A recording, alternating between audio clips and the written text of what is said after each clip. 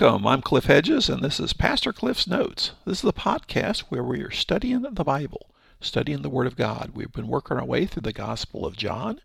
Today is episode 89, and we're looking at John chapter 4, verses 1 through 6.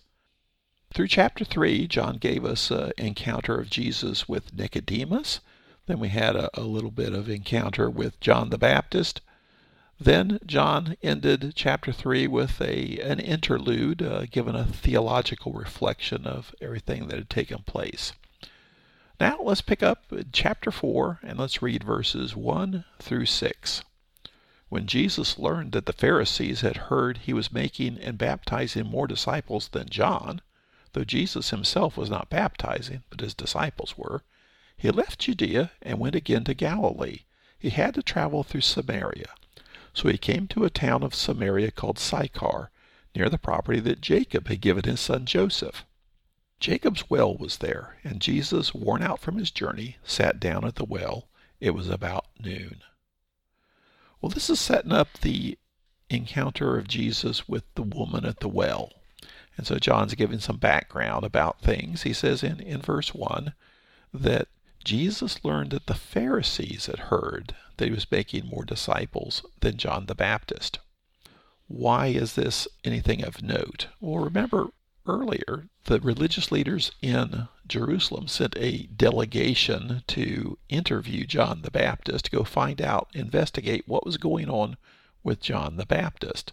There's something going on of a religious nature, so the religious leaders want to find out what's going on. And John the Baptist points to Jesus as the one people should really be following. Well, now the Pharisees have heard that Jesus is attracting a bigger crowd and having more followers than John the Baptist was.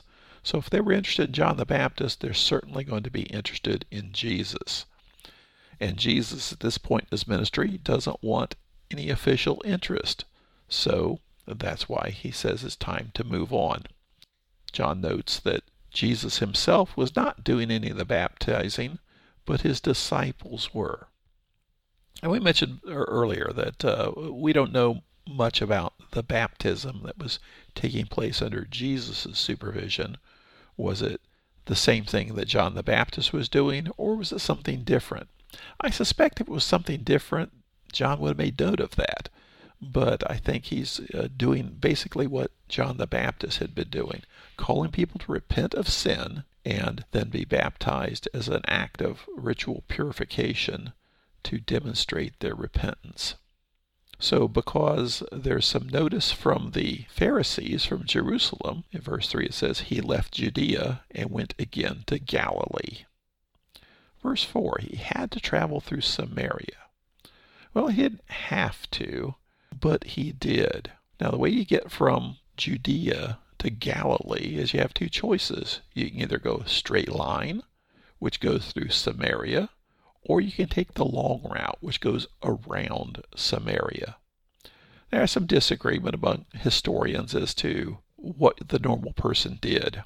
But it seems that very strict Jewish people would not go through Samaria because they didn't want to deal with Samaritans. They would take the longer route to avoid having to go through Samaria.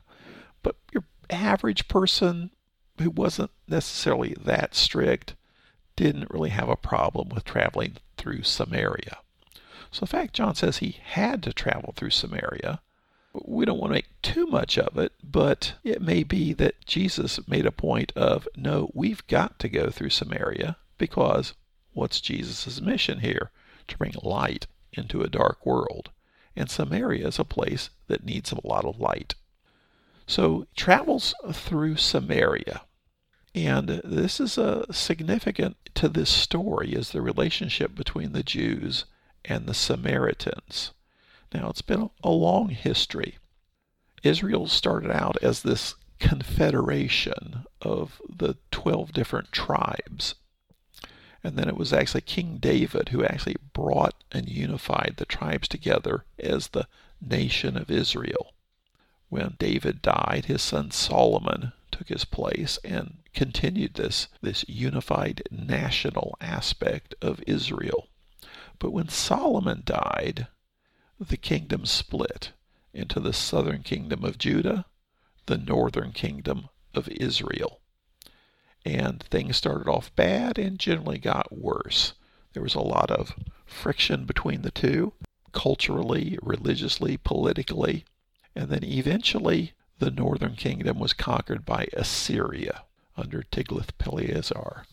And the way the Assyrians dealt with conquered territory was you didn't want the conquered territory to rise up in rebellion. So you did everything you could to destroy their national identity, destroy even their ethnic identity.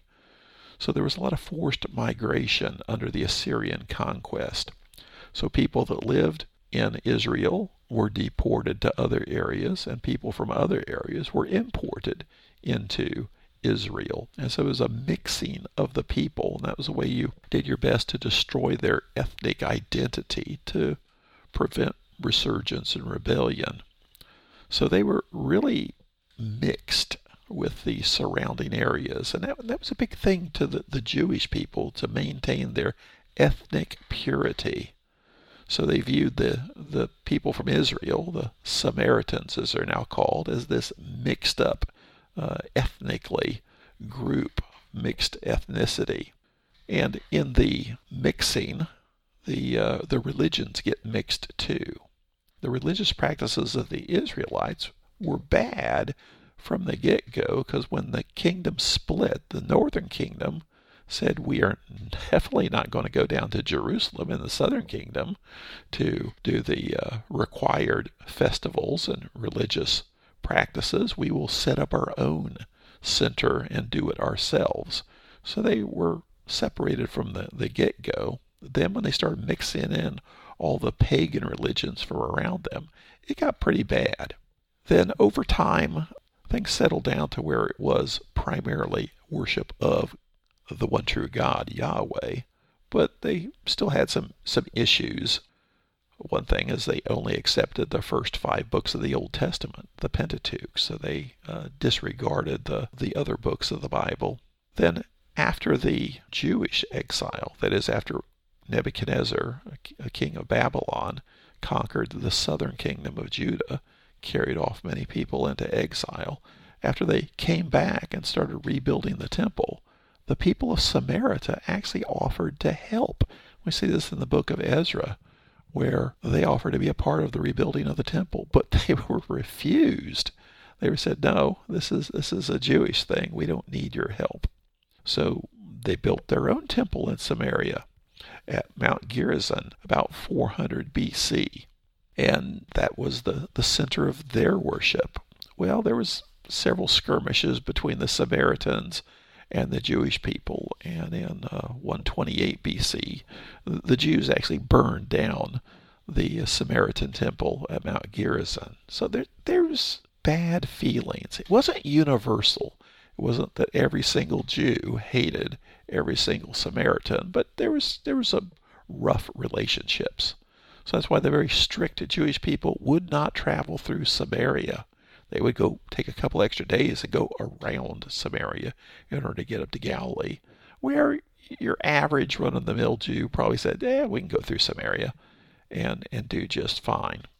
So Jesus decides to travel through Samaria. In verse 5, he came to a town of Samaria called Sychar, near the property that Jacob had given his son Joseph. Well, this area actually has a rich history in the Old Testament. In the book of Genesis 33, 18 through 20. Now remember, Jacob is the one who's renamed Israel and is the father of the 12 tribes of Israel. So it says, after Jacob came from Paddan Aram, he arrived safely at Shechem in the land of Canaan and camped in front of the city. He purchased a section of the field where he had pitched his tent from the sons of Hamor, Shechem's father, for 100 pieces of silver. And he set up an altar there and called it God, the God of Israel. So here back in Genesis, Jacob purchases this section of land near Shechem. Shechem has a lot of history in the Old Testament. In the book of Joshua, at the very end, it was talking about them actually settling in the land now. Joshua 24:32 says, Joseph's bones, which the Israelites had brought up from Egypt, were buried at Shechem in the parcel of land Jacob had purchased from the sons of Hamor, Shechem's father, for 100 pieces of silver. It was an inheritance for Joseph's descendants. So this is the area of Shechem, and you have Mount Gerizim is right there, which was the place of worship for the Samaritans. And in this town of Sychar, and there's some disagreement exactly where Sychar is, but it's got to be near there. And this is where Jacob's well is. Verse 6, Jacob's well was there, and Jesus, worn out from his journey, sat down at the well. It was about noon. Well, there is no modern-day Shechem. Apparently was destroyed, rebuilt as Nablus. And in that region still exists a place known as Jacob's Well. And it seems to be authentic. It probably is a well that dates back to that time. There's nothing in the Bible about Jacob's Well, but this is the land that Jacob bought here near what was Shechem, and is right adjacent to Mount Gerizim.